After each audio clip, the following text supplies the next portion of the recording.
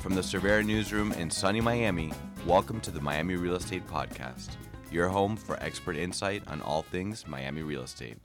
I'm your host, Omar DeWint.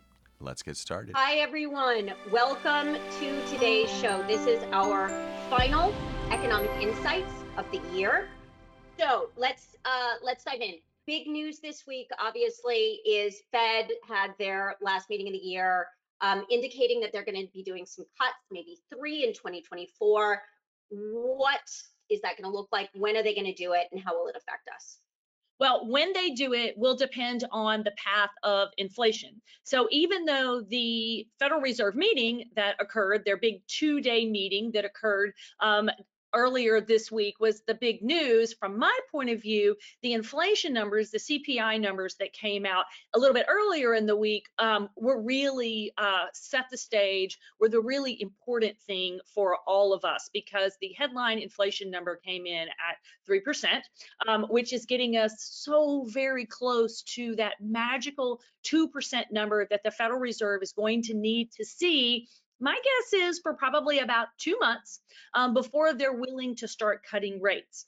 So up to this point, inflation's been sort of edging its way down from that high of 9% that we saw almost 2 years ago, right? So we were living with 9% inflation, and it's been kind of gradually coming down as it does. Now, we also know, and we've talked about this a few times before, that the way inflation numbers are calculated can get kind of tricky in these transitional periods, particularly the shelter number. So there's an inflation shelter number out there, and we know that last year and the year before, housing prices, rent prices were up significantly, but all that's kind of come to a standstill. But it takes some time for that lack of inflation to flow through into the official numbers. Now, everybody knows this who sort of tracks these numbers. The Federal Reserve knows this. And so I think it's one of the reasons why, even though they haven't seen an actual 2% number, which is the target, it's what they're looking for, they're still willing to come out there and publicly say, we know how these numbers are calculated. And by the way, it's not that there's any trick to these numbers. I want to be very, very clear. It's nothing nefarious going on. It's just the way that numbers have to be calculated to get an appropriate number. But appropriate numbers come with caveats. We're all aware of the caveats. So I think this is why they are willing to step out there and say, we think we're going to be able to cut rates next year. It will, of course, depend on when that inflation number hits 2%. It probably won't be March, but there's a good chance it could come in the second quarter, which has delivered that sort of holiday gift to everyone of what folks are calling the everything rally. So stocks rallied, bonds rallied, you saw financial markets across the board rally, but we'll talk a little bit about international markets and what this means for the value of the dollar. I want to point that out as we sort of go on, because it does mean that if you haven't taken your trip to Europe yet, you probably missed the really cheap opportunity. And sort of side note here, but just the fact that the Fed is vocalizing these things is really kind of significant, right? Because they hedge for good reason. They do. They hedge because one of the mistakes that we can now all see that they made, because it's sort of with monetary policy, it's super easy to do that Monday morning quarterbacking thing where it's easy to see their mistakes. And so they really flubbed up in 2021 and into early 2022 when they kept saying, we think inflation's transitory. Well, it turned out that it wasn't transitory. And so they've been very, very careful, because as we've sort of talked about before, it isn't just the actual inflation number that matters. It's the expectation of inflation. So one of their most important jobs is for them to make us believe that they're going to keep inflation under control. So if I don't expect inflation, if I don't expect price increases, then I don't rush out and hurry and buy things that then cause inflation to go up. So it's kind of that self-fulfilling prophecy that can happen around inflation. So they have been very careful this time to say things like, we will do whatever it takes to get inflation under control. We will tolerate job losses to get inflation under control. Now, nobody's going to come back in a year and go, you promised us job losses and they didn't happen, right? Instead, they're going to be, yay, soft landing. Inflation comes down, but there aren't job losses, which is the ideal scenario. But the Federal Reserve has to convince us and be convincing, and we have to trust them that that's going to happen. And when it does, it comes together sort of in a way that we've all been fingers crossed hoping for, and now seems to be sort of the reality, what's actually happening. Other good numbers out this week. So mortgage rates, we all know it's our world, fell below 7% this week. Refis are up 2%, and year over year listings are up around 7% since this time last year. This is all obviously really good news. We all, though, of course, have our eye on the spring market right now, and sort of in combination with Fed activity, what does this mean for our spring market? There's also some concerns that I'm hearing that because now we are starting to see a downward trend, we've got a lot of buyers being like, I'm good, I'm just going to sit back and watch this continue to happen.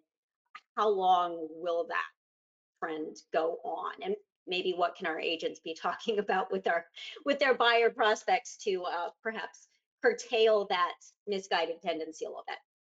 Well, I think that you always have two things going on. You have the buyers that can wait, and then the buyers that can't wait because of life circumstances.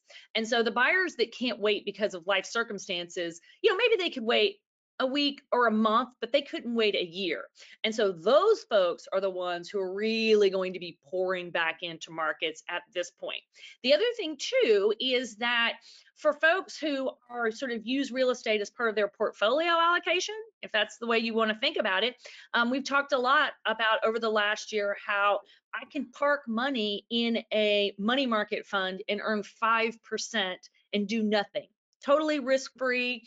And so that's the other piece of why folks are waiting, because they have this alternative that's providing them with 5% appreciation. So now that's going to start to come down and be a less attractive alternative to other asset classes, I think this stimulates markets as well. So folks can no longer sort of sit on the sidelines because the sideline doesn't look as attractive, right, as it did 6 months ago. So that whole process means that you get just this gradually, the ice starts to chip away all during the winter. And I think by the spring, you start to get that first real Federal Reserve rate decline. And this is when things go sort of, back to sort of a normal that we can all live with. But I want to be clear, nobody needs to think that we're going back to 2020. So the problem I hear articulated all the time is that sellers think it's 2020 and buyers think it's 2008, Yeah. right? And so it's going to be a new year. It's going to be 2024, and it's going to be its own thing. Wise words, but also a nice sort of glimmer of happiness for prepping hard for the spring season. Okay, so let's talk about the sort of the global market a little bit. The UK actually saw some headlines this week that the UK housing market is also picking up. I mean, so many of our global members have been experiencing things similar to what we've experienced in the US: low inventory, sluggish consumers. Is the UK sort of the beginning of some expansion in our global markets as well? Well, remember that sort of the US has been at the forefront of monetary policy for the last 2 years. And the rest of the world, particularly Europe, has been sort of 6 months behind. And so the prospect of the US lowering rates means that suddenly 3-4 months later, you might see some easing across Europe. Now, remember though, European markets work very, very differently than they do in the US. And if you think about what's gone on in Britain, while we've seen 8% mortgage rates at one point or close to it, they still have mortgage rates hovering around 5% because our mortgage rates track the 10-year treasury, and their mortgage rates tend to track 5-year instruments, so much more short term, because they don't take out 30-year mortgages as a rule like we do. Their interest rates are fixed for much shorter periods of time. This is true across most of Europe. So you don't see the massive disruptions to their markets when interest rates rise so quickly that you do here, because they don't have as much of a long-term expectation element built into it.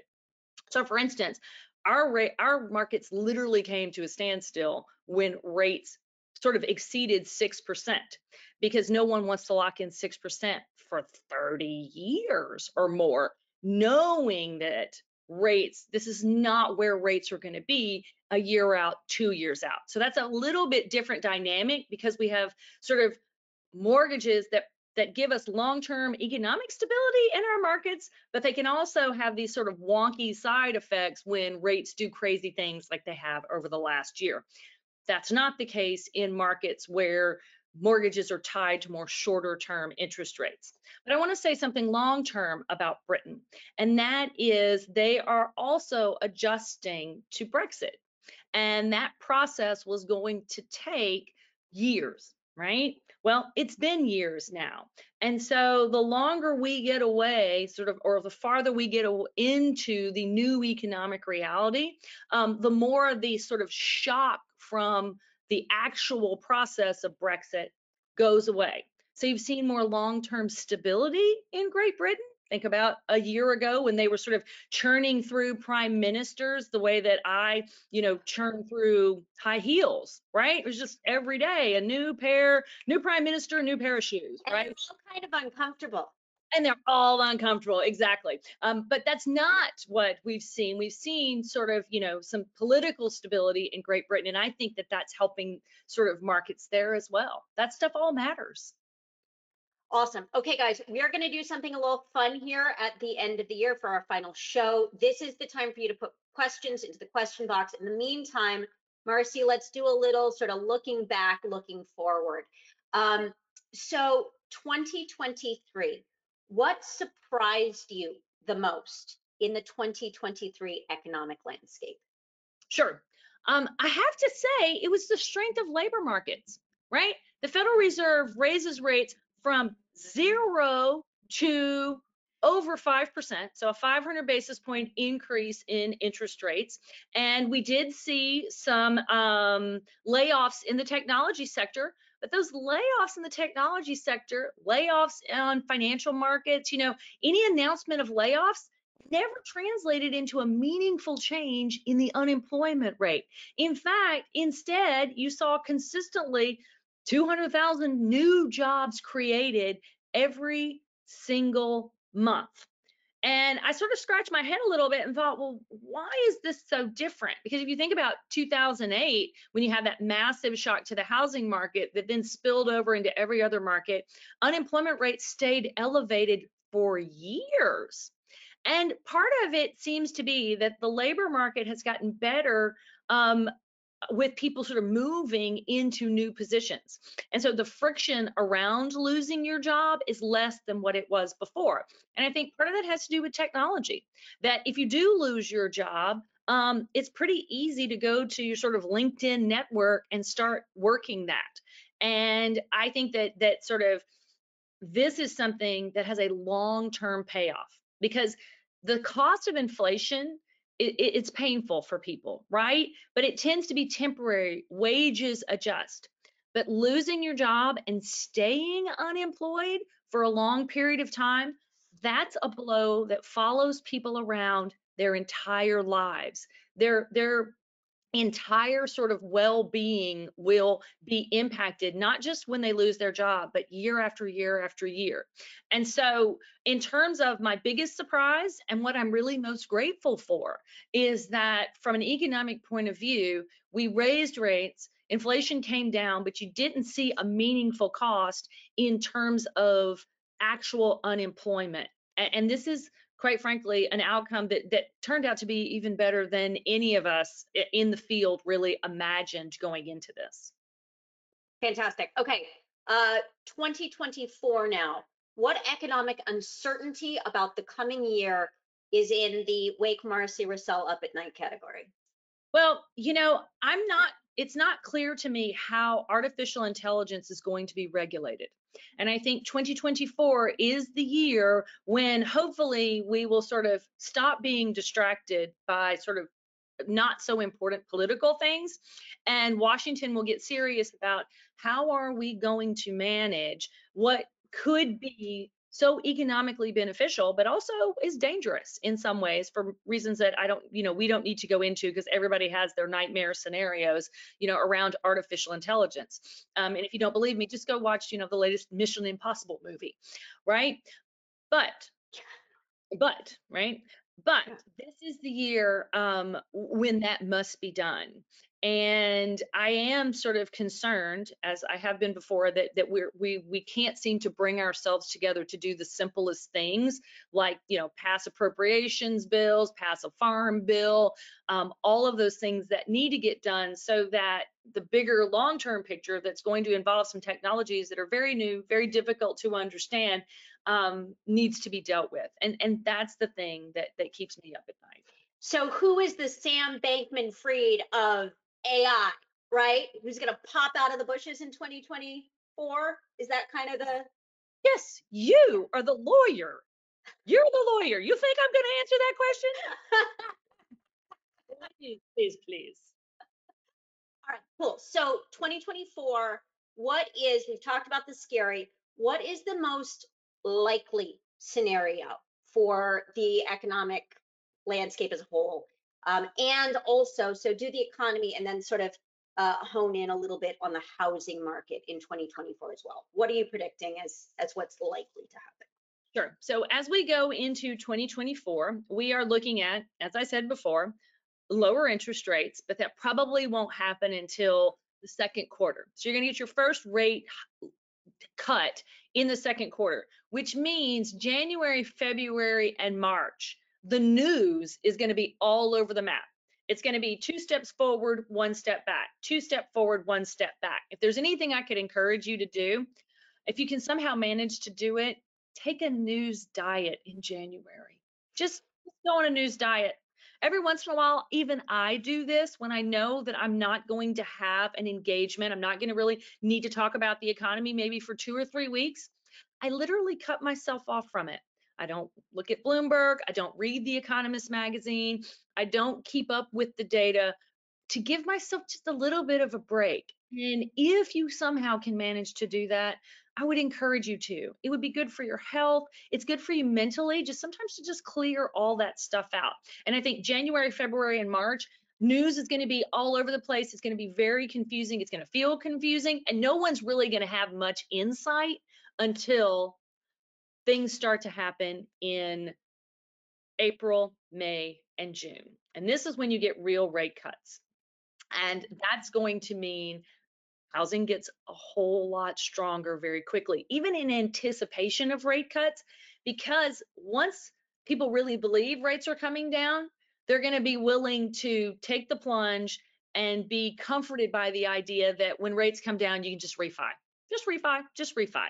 That we've been saying that for a year, but folks really can't believe that until they start to see actual rate cuts. And so I think that's the dynamic that's going to really take hold in that second quarter of 2024. Fantastic. All right, good. So we are going to do some Q&A now, and we've got some coming in. Keep them coming, folks. So first question, what are your predictions for how China will affect the 2024 landscape? The Chinese economy is much weaker, I think, in the sort of post-COVID environment than anyone could have ever anticipated. They have the weight of falling housing prices. So they've got sort of that 2008, 2009 US scenario finally on their hands. They don't seem to be willing to stimulate or able, quite frankly, to put forward some economic stimulation the way that they did back during the last housing bust, which means their consumers are going to struggle and prices are going to begin to fall. Their economy is aging, so they're sort of got the deflation demographic 1-2. And so I think 2024, you're going to read a lot of stories around how the last 20 years have been one of economically ascending China, ever deepening ties with Europe and the US. And now the unraveling of all of that begins to happen. And it doesn't mean that we don't have strong trade relations with China. they're just changing and they're normalizing. And the normalizing probably doesn't look as optimistic as we once thought. Um, and you've got the continued tension around technology transfers in the area of artificial intelligence. So back in 2005, 2006, 2007, after the Chinese economy opened up so tremendously to the rest of the world with its joining the World Trade Organization, there was a tremendous amount of technology transfer from the West to China, some of it willingly, some of it not so willingly. There was a lot of criticism around that sort of intellectual property and the lack of protection around intellectual property. It didn't matter so much for folks when it was around producing automobiles or even cell phones. But when it comes to something that has military applications like artificial intelligence, that changes everything. And so China no longer gets sort of that benefit of the technology transfer in the most cutting edge of technological areas. And that's another area where their economy is going to be sort of hamstrung by this as well. All right. Great question on the commercial market. What are your predictions? Thank you, Sandra. What are your predictions for how the weak commercial market will affect the economy as a whole in 2024? Well, because ownership of commercial properties is so concentrated, it doesn't have the overflow effects to the economy the way that a downturn in residential real estate tends to have. So even if commercial real estate is sort of going through, particularly the office portion of commercial real estate, is going through a tremendous amount of upheaval as the more work from home trend is permanent. It's here to stay. So basically, you're looking at employees who will go to the office Thursday or Tuesday, Wednesday, and Thursday. But 3 days a week in the office is very, very different than 5 days a week in the office. And it changes what the commercial footprint looks like. And as I'm sort of looking out my hotel window at all of these storefronts in New York City on a Friday that are no longer getting the foot traffic from people commuting from New Jersey and Connecticut and Pennsylvania that they used to. So certainly that's going to put downward pressure on rents, and someone is going to bear that cost. But the cost of that, the banking sector in particular, has insulated itself from that, and changes in the way that commercial properties are financed means that the losses are much more concentrated, and they don't have these spillover effects to the overall economy the way that they did, say, during the savings and loan crisis. If you want to think back to that period of time, that was the 1990s. That was really the last time that commercial real estate troubles spilled over into the rest of the economy. It's been over 30 years. So things are just different now. Fantastic. Similar question, but regarding the rental market and inventory. I think we can hit, but it's two separate questions. I think we can hit both at the same time. So do we have any real hope for significant amounts of new construction coming online in 2024? Let's hit that first. And then a second question regarding rental markets. And I think that there's a real tie in there. So if you want to tackle both of those at the same time. Well, remember that construction lags financing. So all the construction that we saw, particularly in the apartment sector, that happened last year or 2023, sort of this year. So lots of new inventory were projects that were financed in the low interest rate environments of 20 and 21. So I would not expect to see a lot of new inventory come online in 2024 because no one wanted to finance a project with the interest rates at the levels that they were in 2023. So I don't expect a lot of new rental inventory in 2024, which means the downward pressure that you've seen on rents over the last 6 months or so, which of course hasn't shown up in the CPI numbers yet, but will over the next couple of months. So look for that story in early 2024 of rents stabilizing as opposed to being rents pushing things up, because there's a lag in how they show up in those numbers. But I don't expect a lot of new inventory in 2024. You're not going to see projects get financed until the Federal Reserve actually starts to cut rates in the second half, and it becomes meaningful in the second half of next year. All right, I have a lovely note here. We're at the bottom of the hour, folks, and I wanted to read this from Tony because it's a real lead into the next slide, or one of the big slides I have here for you. Tony, thank you so much. Tony says, I just wanted to thank both of you for such great information all through 2023. It's really invaluable to hear your thoughts for our agents and for our clients. I beg you to continue these monthly debriefs in 2024. I got good news for you, Tony, and for everybody on here. I'm going to show you a slide in a second. We are at a very interesting time after the pandemic, and we need this monthly accountability to stay on top of an ever-changing world. Merry Christmas and Happy New Year. Tony Jarrett from Allen Tate. Thank you so much, Tony. Yes, we are continuing on. And I also wanted to do a shout out, first of all, to everybody who has joined us so faithfully on these throughout the year. And also have to say, since Tony's with Allen Tate, we're pulling our final numbers right now, our annual numbers from Institute, our Leading RE Institute usage. And Allen Tate is at the top of the heap so far in terms of just sort of voracious learning.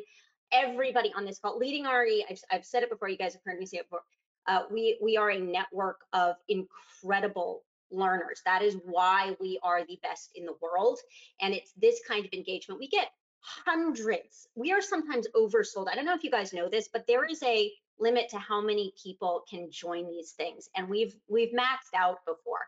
Hundreds and hundreds and hundreds of people engaging every month with Marcy and Economic Insights. And I'm just so grateful to everyone, wishing everybody happy holidays. Don't leave yet. Speaking of voracious learning, I'm hoping very much that you can stick around for a minute before we send Marcy back behind the curtain, though. I want to thank Marcy so much from the bottom of our heart for all of the wisdom that you bring every month to our network. This is such a unique experience, you guys, to have one of the top economists in the world at our disposal, answering questions every year. It's just one of the great things about this network. So Marcy, thank you. Thank you so much for your friendship, for your insight, for your wisdom. Deeply, deeply appreciated. Happy holidays. Enjoy New York. And we will see you next year in like a few See you guys all in the new year, 2024.